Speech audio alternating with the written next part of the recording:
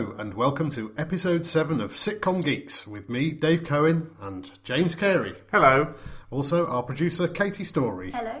Who is not looking at all like she's just spent the last 4 weeks in a darkened church hall in a wet city called Edinburgh, all for the love of her art. So more about that later. And in this episode of the British Comedy Guide Sitcom Geeks show, we're going to talk mainly about finding the right stories for your sitcom. Now, a couple of years ago, James wrote several blogs about this, which made me realise he is the definitive expert in this field. Wow. I follow his example slavishly now whenever I'm creating a new show. So we'll start with an email. We've had a few emails, and this is an email that came from James Arnold, and he asked the question, he says, how do you distinguish a story from a script? And that's before you even write a line of dialogue, really, you have to be quite clear what your story is going to be. So that's what we're going to be focusing on today. So the first question for you, James, is how many stories then in the first instance are you looking for? How many stories in a script, or how many stories are you just once generating? You've got a new sitcom idea, you want to start thinking about what your stories, what are the your stories? episodes are going to be. Yeah. So You're looking, for me, this is how I do it, but you want hundreds. You certainly want dozens. And in one sense, coming up with stories is really, really hard, and coming up with the right stories is really hard. And there's no great secret to it, really. If you're a genius, that's fine. Well done. Otherwise, you just have to think of loads of stories. Lots of them will be terrible. Lots of them will be feel like they've been done. But one or two will just be the right stories you need. So my general rule of thumb is you're looking just to get a blizzard of ideas down. Don't even think about them in any great detail. And then you sort of start to go back over them. So you can, for example, I mean, there's a little bit about this in my writing that sitcom book. But for example, Jeff decides to sell his dreadful garden produce at the farmer's market, assuming that your character Jeff has a garden. You think Jeff has a garden, what could he do? Oh, farmer's market. Okay, right, bang. Don't think about it any more than that. Just go on to the next one. Sally decides to confront her hairdresser with the news that she is really bad at cutting hair. She gets a really bad haircut every time. She can't get out of it. She's going to have to do something about it. Whether that confrontation happens at the end of the show or the beginning of the show, doesn't matter. Forget about it. Just go on to the next one. I see, and obviously these, at this early stage, we're not going to build too much on that, but you can see already in those kind of first sentences, you're looking for something that is going to put your character into a difficult situation, aren't you? Ideally, in the first instance, you just want to come up with stuff. You want to think about stuff that has happened to you, stuff that happens to other people, flipping through magazines.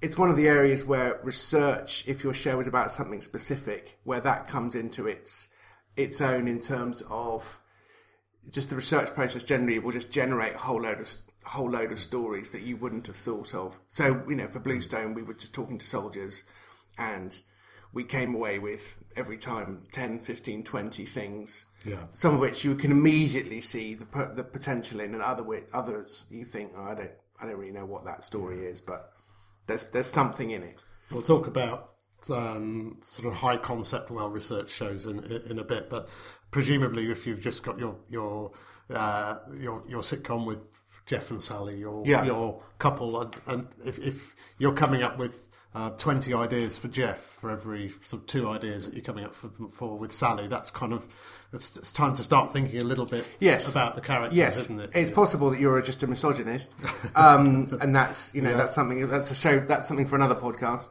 or in fact that you're a feminist, and you're struggling to make life very hard for Sally. That's true,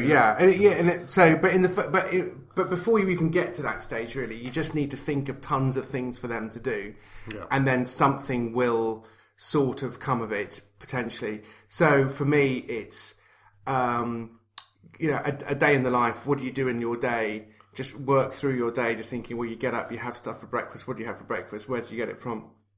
What are you wearing? Do you have anything that happened to you where your clothes disappeared, shrunk in the wash, were stolen?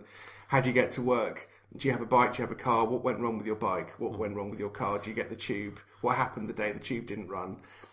I really, actually, and funnily enough, I used this. I used the James Carey technique. The James Carey technique. This has been patented. And then I got 3 commissions from ITV the next day. Yeah. No, but it was just it's just something that had never occurred to me. But it said, just follow your character from the minute they wake up, and actually that happened to fit extremely well with a character that I had, who happened to be somebody who needed to be healthy but wasn't able to do anything about it. So it's a kind of this sort of obsessive fitness regime that I thought, if he's doing this every day for no purpose, actually this could be potentially very funny, that there's a lot of stuff going on all the time. He's just doing this stuff that from getting up at 7 a.m, he's doing his exercises and doing strange visual things that will be of no use to him at all. So it's definitely from something seemingly so banal as what happens to your character the second they wake up. Yeah, you can get some good ideas. And also as you're doing this, especially as you're starting out, you're not quite sure whether you actually have anything yet.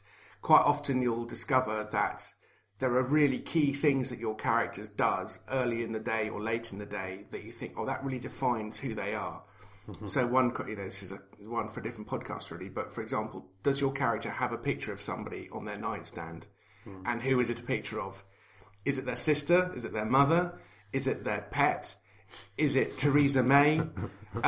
Is it Stalin? You know what I mean? Is it who is that person? And that will just it just sort of thickens up your character. Right. And so you've got lots of these banal incidents which you can plunder from your life, and hopefully they will then trigger sort of individual anecdote-y things that happen to you. So, for example, you're going through how do they get to work? You think of cars, and then I would think at that moment, I drove into the side of the road the other day and had to get picked up and towed away. And it weirdly cost a lot less money than I thought it was going to do, and it was overall a very strange experience. And I was sort of stranded in the middle of the countryside, and my kids were with me, and fortunately a mate came to pick me up. But what if he hadn't been there? And suddenly you're into sort of something that is actually real, and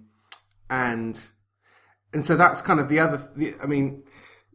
so you're looking for just triggers into more interesting stories and anecdotes for you, for previous flatmates, people you've lived with, people you've known, eccentric uncles, and before you know it, you've sort of probably got a list of maybe 30 or 40 kind of slightly longer, slightly more interesting stories. Yeah. And then, you just want to keep... And then on top of that, I would just say, therefore, go out of your way to create stories in your own life and be around other people who make stories. Yes, that's an interesting thought. That's because you've literally get outside of your comfort zone. Yeah. Well, you've just literally had it now because you got here sort of in a slightly tearing hurry. You decided to drive, and then the parking restrictions were 6:30, not 6. So you suddenly had to find some money. I didn't have any money. So I had to borrow it from Katie, but in fact she didn't have any coins. She only had a tenner, so she had to go to the shop to buy something to get some change. And then I went to put the coins in the machine, and it actually said, you can't put coins in this machine, you have to go and pay at the food shop on 774 Holloway Road, which I then went to, and they said, no, you don't go to us, just go to this machine round the corner, they take money. So by which time the £2 that I needed for the parking had gone down to £1. So in fact, And then I would say, but then of course you get back to your car and discover you've been clamped because it's taken you so long to buy the ticket. You then remonstrate with the traffic warden, blah blah blah, and suddenly you've sort of you've got a bit there. It's not really a plot, not necessarily, really, no, but it's two. You can see that as a kind of 2 minutes of the character is who you're, depending on who your character is. I mean, if you start to put that, if you imagine that happening to, say, Basil Fawlty, or if you imagine it happening to Frasier or something, immediately you can see how this what is a fairly dull, banal story, as I think I proved there in my telling. Not at all. But can be brought to life when you suddenly think, well, just imagine if that was John Cleese do, Yeah. having that happen to him. You know, I mean, I guess if we're being technical, it's sort of an incident, like me bashing into the bollard. That doesn't really tell you much about me as a character, but it's stuff that happens and gets in the way. And then when you have an incident like that, what you can then sort of add to it is, why is that the worst possible day that could happen? Yeah. And then you might get a story out of that. You know, you're on your way to something. You absolutely have to be there at 6. You've got to be a witness to somebody's wedding. You've got to be, you know, and suddenly you've got something more. And also because if you're what you're talking about is, if you've got this one main character that this thing is happening to, if you're lucky, you're getting a series a year on BBC. So you basically want 6 unusual things to happen to this person in the course of a year that happen to be sort of truncated into like a 6-week period on TV. But that's why it's okay. You can afford to be a bit outlandish. Yeah. You can afford to just have things pile up on top of each other in the way that they sort of don't really happen in real life. Yeah, but and then sometimes they do, and actually we forget those quite easily if we're not careful. So, I mean, the other thing you can do is slightly cheat, and if you've come up with sitcom ideas before, you can just look at the list that you came up with for a different sitcom, and it may be a completely different sitcom.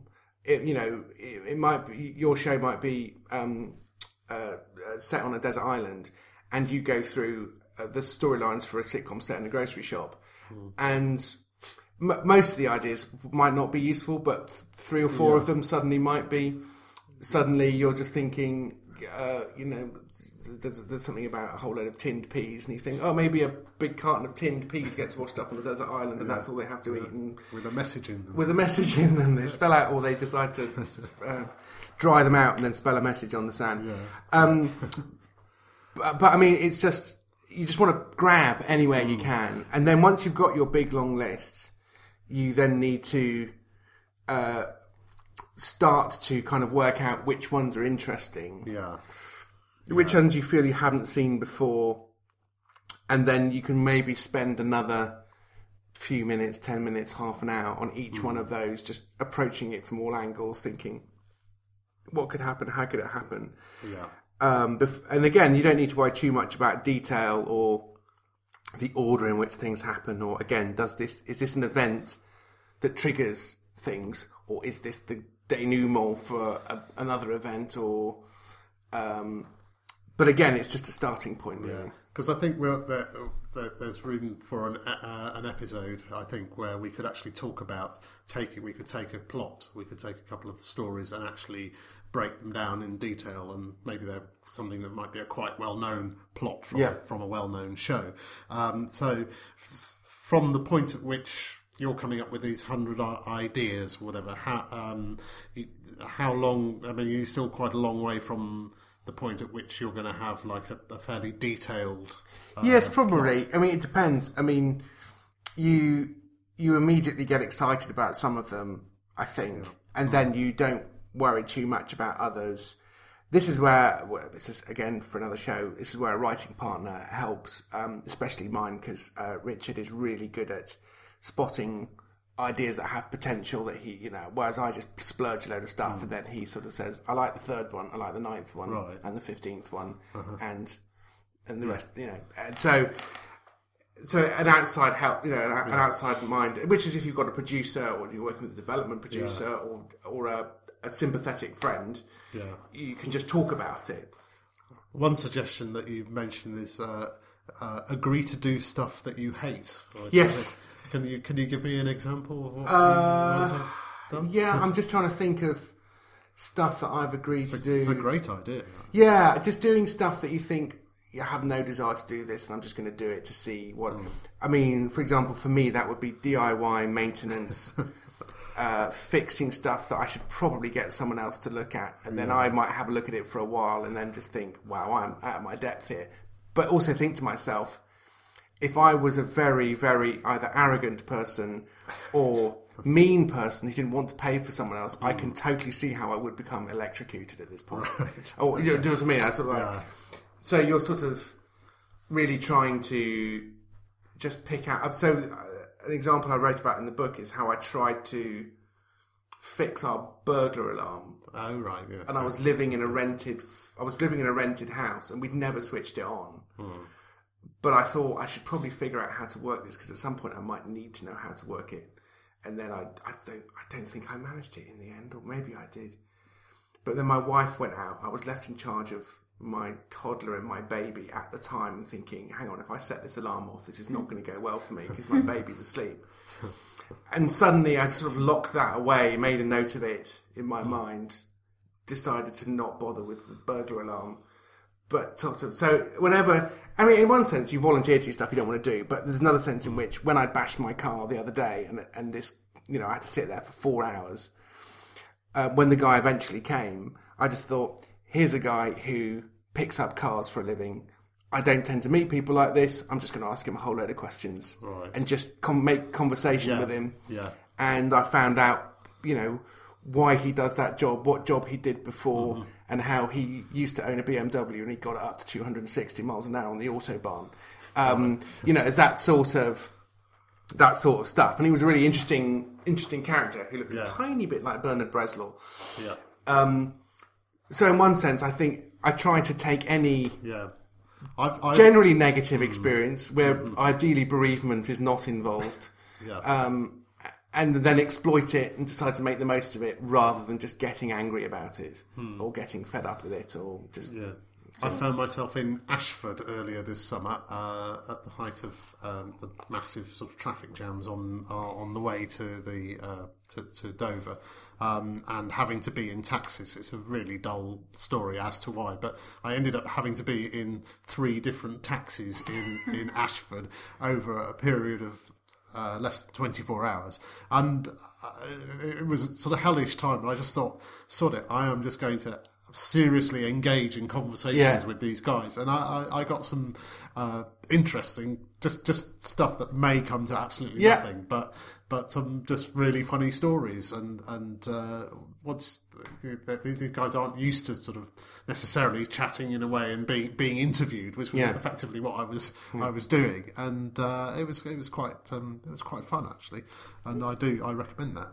That everything is copy mentality, because when something awful happens to me, at the back of my mind I'm thinking, I can't wait to tell people about this. Like, this will make a great story or Facebook post or exactly, and so it's broken comedian. Don't put it on Facebook. Don't waste it on Facebook. Put it on broadcast. I had a great story that I told a friend of mine, which 3, 4, 5 years later, subconsciously he'd obviously taken it on board, and it appeared as an episode of a sitcom, and I just thought, that's my story. And I thought, hang on, and the name of the person's the same. He obviously, and he's not someone who would steal a story, he subconsciously borrowed the story from me. I hope you at least subconsciously got a pint out of it, or a curry. I'm sure I did. Yes, I'm sure I did. But just to come on to the story, we were talking earlier about Jeff and Sally, and you kind of have an idea of this sitcom, but then to kind of leap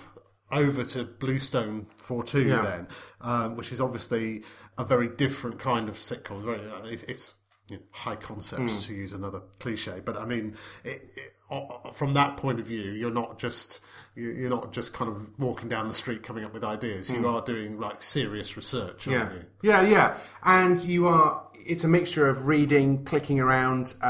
So, for example, for the army, there's a significant online website called ARSE, the Army Rumour Service, and there are tons, that army humour, tons and tons of message boards where we sort of spotted a couple of things. In fact, I can specifically remember one story from the 3rd series which I read.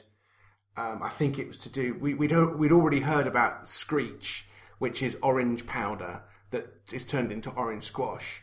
And in the story, we've got an episode where Rocket ends up sort of taking loads and loads of it. Yeah. And that's partly through a thing called Screech Racing we heard about, where they sort of bet each other to things. Right. But I think the one where he shoved it up his nose, I might have read on ARSE somewhere and sort of snorted it. And I probably wouldn't have thought of that, actually, even though it's sort of fairly obvious in retrospect. Yeah. But those sorts of things. But ideally, there's no real substitute for talking to people, which I know if you're a writer, you're sort of determined to not have to talk to anyone, because if you wanted to talk to people, you'd be a producer. Why on earth would I want to talk to anyone? And actually getting stories out of people can be quite hard, because funnily enough, they usually want to tell you stuff that's useful, but then they want to tell you stuff that they think is funny. And actually a lot of that stuff is very hard to understand for the layman, and quite often it's sort of background and texture. So sometimes when somebody would tell you a story that they thought was funny, you would think, I'm sure if you were there, it probably was funny. You had to be there. You sort of had to be there. Yeah. But in the process, they sort of say, oh, and anyway, because it was a Thursday, it meant that we didn't have any rations. Yeah. So what Bill then did is he did X. Whoa. On Thursday, you had no rations on Thursday? Oh, yeah, you don't get rations on Thursday. Well, why don't you? Oh, I can't remember. I think it's because something to do with the Navy in the 18th century. What? That's completely made up. But because once you've been in the army for 2, 3, 4, 10, 15 years, you just forget that that's weird. Yeah. And so every time you hear some kind of, they take for granted X, and you just say, no, what's that? Why is that? Who does that? Who gets to do it? And, just so, how did you get into the army? Where did you serve? What did you end up doing? What did you think you'd end up doing? What was the best thing about it? What was the worst thing about it? There are lots of, you just want to make it as easy as possible for them to tell you stuff in a way that they don't realise they're telling you stuff. You're not trying to trick them, but you're trying to help them to give you stuff that they don't know how to give you. Well, I was a journalist, and a very similar kind of thing happened. You're trying to find out information, and the person you're talking to doesn't yet know that they have the information that they want to tell you. So, obviously they'd be journalists, because they'd tell you it all paragraph by paragraph. But of course, it all sort of comes out in a different way, and you have to kind of work your way through pages and pages of notes, and then you find, oh, actually, yes, that's the really important aspect of it. So there's a lot to be said for just talking to people, reading the magazines that they read, looking at the websites they look at, and also doing some research, and then talking to someone, and then having someone you can phone up and say, oh, I just read an article about X. What was that all about? And oh, yeah, I know all about that, because the Marines used to do this thing whereby this happened, and then there was this one time where somebody went up Ben Nevis and did a thing, and then go, oh, okay, right. So you've made a contact there, and then you can sort of use them just to say, can I just check something with you? I read this thing about this or that. And quite often they're more than happy to oblige, because also if you're a dentist, if you're an accountant, you like it and you're enthusiastic about it, and you do it for 40 hours a week. And so you want when people ask you about it, it's actually quite flattering. Yeah. And you want them to get it right. And it's because it's really annoying when you watch something on TV and it's about the thing that you do, and you go, well, that's nonsense. It doesn't happen like that. Yeah. So they have an incentive to get you to get it right. Right. So you've got your 100 plots, and you're starting to whittle, see them. Yeah, you're starting to. There's the ones that catch your eye, and then there's so it's coming down now. You've got about 20 ideas. And what happens now with these 20 ideas? I mean, there's no substitute for then just going in great detail and working out, okay, what are the beats of this story? But you can't do that with 20 or 30 in the first instance. So I've got a subconscious set of rules in my head. Right. So in the first instance, you're looking for any story that brings your characters into conflict. Yeah. So that's the key. That's above everything. Parking meter. That's fine. Yeah. But that's something that's happened to your character, and you have to either work out some way in which it's now their fault and it's pride, like with the Amazing Fraser episode where it's about parking. Right. And he drives in the car park and wants to drive straight out again, and the guy charges him for an hour of parking, and he refuses to pay, and he sits there for an hour on principle, even though he's missing a ceremony where he's being given the freedom of the city. Oh yes, I do remember that. And then there's a lovely little tag at the end where it goes on to the second hour. He gets charged for that, and he refuses to pay that. And, yeah, I mean that's an interesting point. Is because you might think that the sort of the brilliant, great story, and like for instance the person who's told you the research, this is the funniest thing, and it sounds like the funniest thing, but actually when you start to go through your list and it's he's got a parking ticket and he's refusing to leave the car park, and you sort of look at that one line in your list of 100 and it doesn't sound that promising, does it? But no. This is the point at which it starts to be actually some of the greatest comedy moments come from these sort of tiny the tiny stories, really, don't exactly. I mean, going back to Miranda example of the idea of going to a psychiatrist and they, trying to prove to them you're not crazy. Mm-hmm. And the more you do that, the more crazy you'll look. Yeah. And we in the room when we were talking about it, we said if you just did it for half an hour without break, you would just go completely insane, and the episode would actually be really interesting. So sometimes the solution to a little thing is to say, well, what happens if you just keep doing it, or just make it a relentless thing? That was one of my favourite episodes, actually. Oh, good. Yeah. Well, it was a lot of fun to storyline, and then when you go, what happens if the psychiatrist doesn't really speak for the first 10 minutes and it's just them filling the silence and then they said, can we get Mark Heap? Oh yes please. And then it's all very exciting. Right. So characters in conflict is one. The flip side of that, I suppose, is focus on stories that don't rely on outside characters, especially in your first series, especially in your first script, and we'll come on to that in the next podcast about the first 10 pages. That will be a sort of a factor, I'm sure. Mm-hmm. So, for example, Jeff and Jeff lives with who? What's her name again? Sally and Jeff. Sally with the hair. Sally with the weird hairdresser. With the weird hairdresser. Yeah. So, say Sally wants to get a plumber in to fix something.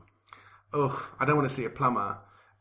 So, is there any way in which Jeff doesn't want the plumber to come, so he decides to fix it himself. Right. The plumber never arrives, or whatever. Or she discovers that the plumber's actually really fit, and so that's why she's using this as an excuse to get a fit plumber out who's going to get wet and take his shirt off. So he's determined to stop that, or whatever it is. Right. Okay. But ideally, you don't. But it has to be about them, their marriage. Am I not man enough for you? Do I not please you anymore? That sounds like the plot of about 598 porn films from the 1970s. Well, exactly. There you go. So that would also inform it, I'm sure. And then avoid stories that cause our characters to act out of character for some plotty reason. Mm-hmm. So those are, for example, in Midsummer Night's Dream, it's a love potion, I'm now going to fall in love with the first person I see. I hate that play. Or Hypnosis. Yeah, Hypnosis is really hacky. Yeah. It can work in one of my favourite films is Office Space, and it's not so much Hypnosis, the fact that his hypnotist dies or has a heart attack whilst he's under. But as a rule, to be fair to Shakespeare as well, he wasn't actually writing half-hour sitcom episodes. Well, okay. Well, I won't hold that against him. Yeah, okay. But overall, you don't want, and it is amazing how Shakespeare often gets the. No, just that play. Just that play. Yeah, okay. Yeah. Tiresome. All right. I think all the ones where they dig around in forests. Yeah. You prefer the earlier funny ones. Oh, I prefer his early work. Yeah. Comedy of Errors. Yeah. Two Gentlemen of Verona. Right. The first funny dog. There's a dog in that, isn't there? Is there? I don't know. I just know. And A Winter's Tale. I've just had to write a song featuring all 40 Shakespeare plays in one 2-minute song. So. Have you got The Exit Pursued by a Bear? No, there's just the titles. Oh, just the titles. I know that line though. That's the only thing people know about Winter's Tale. Yeah, it has Exit Pursued by a Bear. Exactly. Yeah. So you want to avoid that because again, it's just thinking: is this your pilot script? Is this your first series? Are people going to know the character well enough to know he's acting out of character? There is a bit of Fawlty Towers where I think it's after the Germans episode where he ends up in the hospital at the end. The moose. Isn't it the Germans episode? It is the Germans episode. That's why he does Yeah. And the moose lands on his head or something. Yeah. Or maybe that's the very end, I think. Tell the Tyrant Queen her cardies are safe forever. Mr. Moose is up. Blah, blah, blah. one of the 2 episodes of that show I like. Then, but overall, he acts in character. Yeah. And when he acts out of character.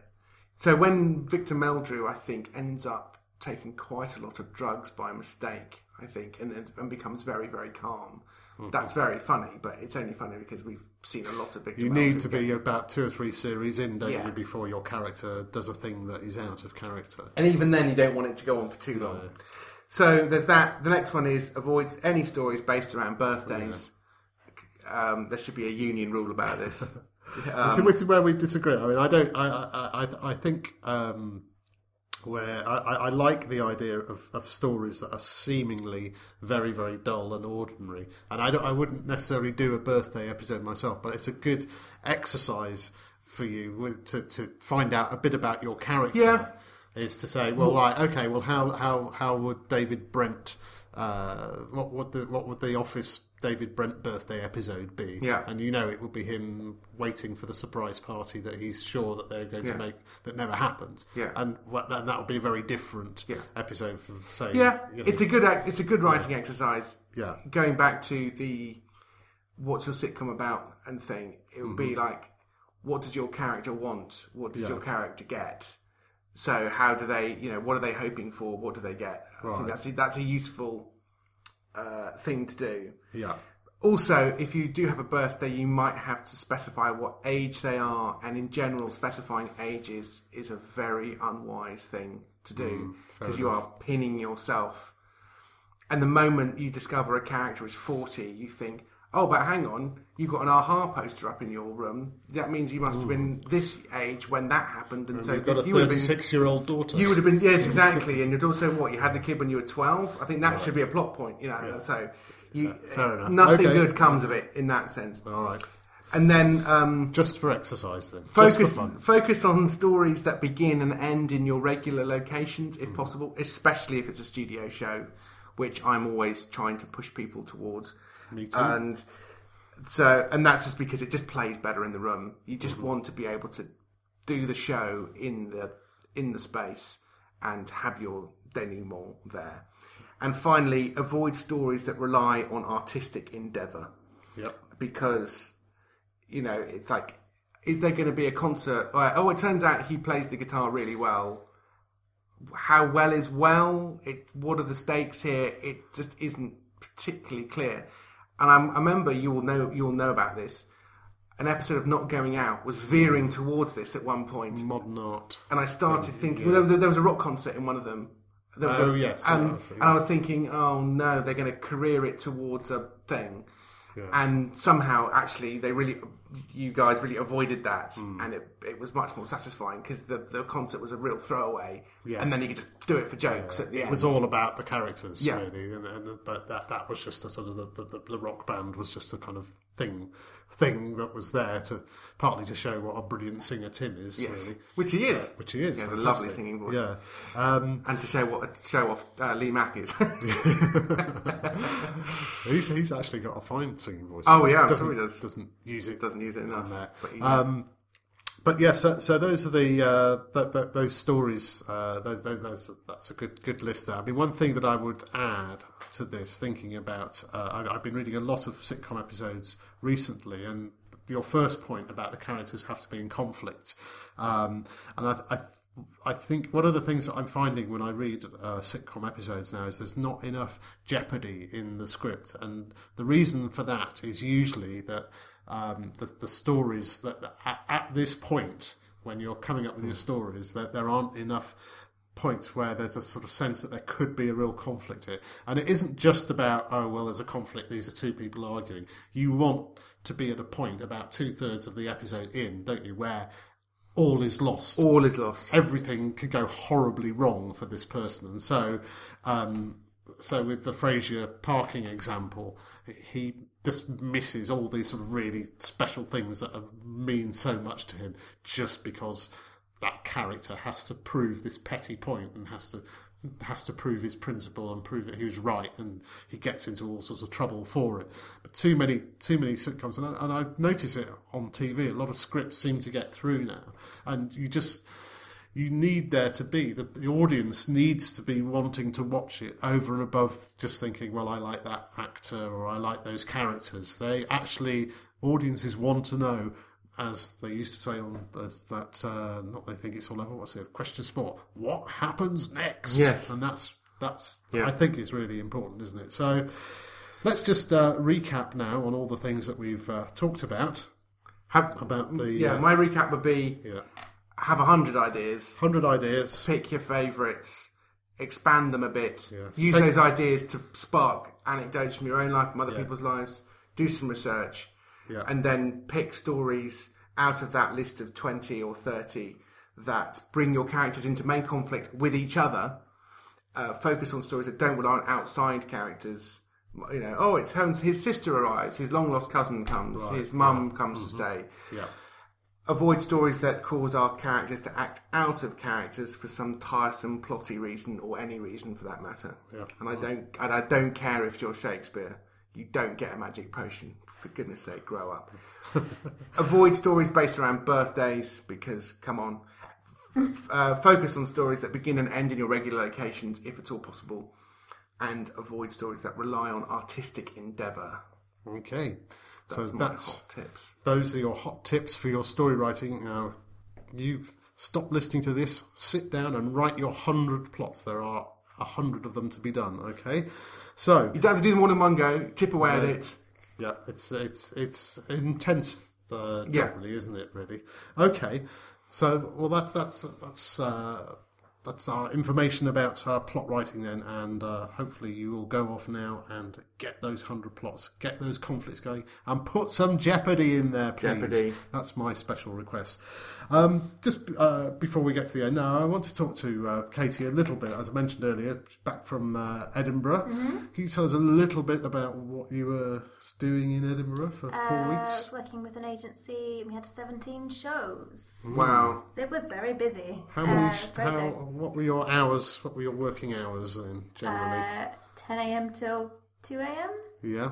Mm-hmm. Unless anyone's listening from... I don't know. Europe. Yeah. And then Europe. Darn Europe. Yeah. Back off Brussels. Yeah. 2 a.m. That was when you finished, and then you went off and went drinking for the next 3 hours. Heavy drinking. Yeah. No sleep. Yeah. Up at full English breakfast, full Scottish breakfast at 9, and then back into the office. Yeah. What are your headlines? What did you see that made you go, wow, that's just the most amazing thing? I want to talk about some of my shows, but I feel like they're my children, and I can't mention one and not the others. Shows that weren't ours. I loved Beasts. That was great. Emma City was amazing. I thought she got a Best Newcomer nomination. But Robbed. No. And who else? Tom Perry, I loved. Yeah. And our shows are amazing. Of course they are. All 17. All 17. Were equally good, and I loved them the same amount. How many shows was that? Is that 17 multiplied by 20? They weren't all on every day, but there's some of them like a 4-day stand, but most of them were every night. And did the people you're managing, did they have a good experience? What do you think could you see them learning stuff as they were going through? Or what sort of... To anyone who's thinking about, we'll do an Edinburgh special, I think, in January and try to talk you out of doing Edinburgh. Everybody, including you, Katie. Do it, it's the best. Do it the best.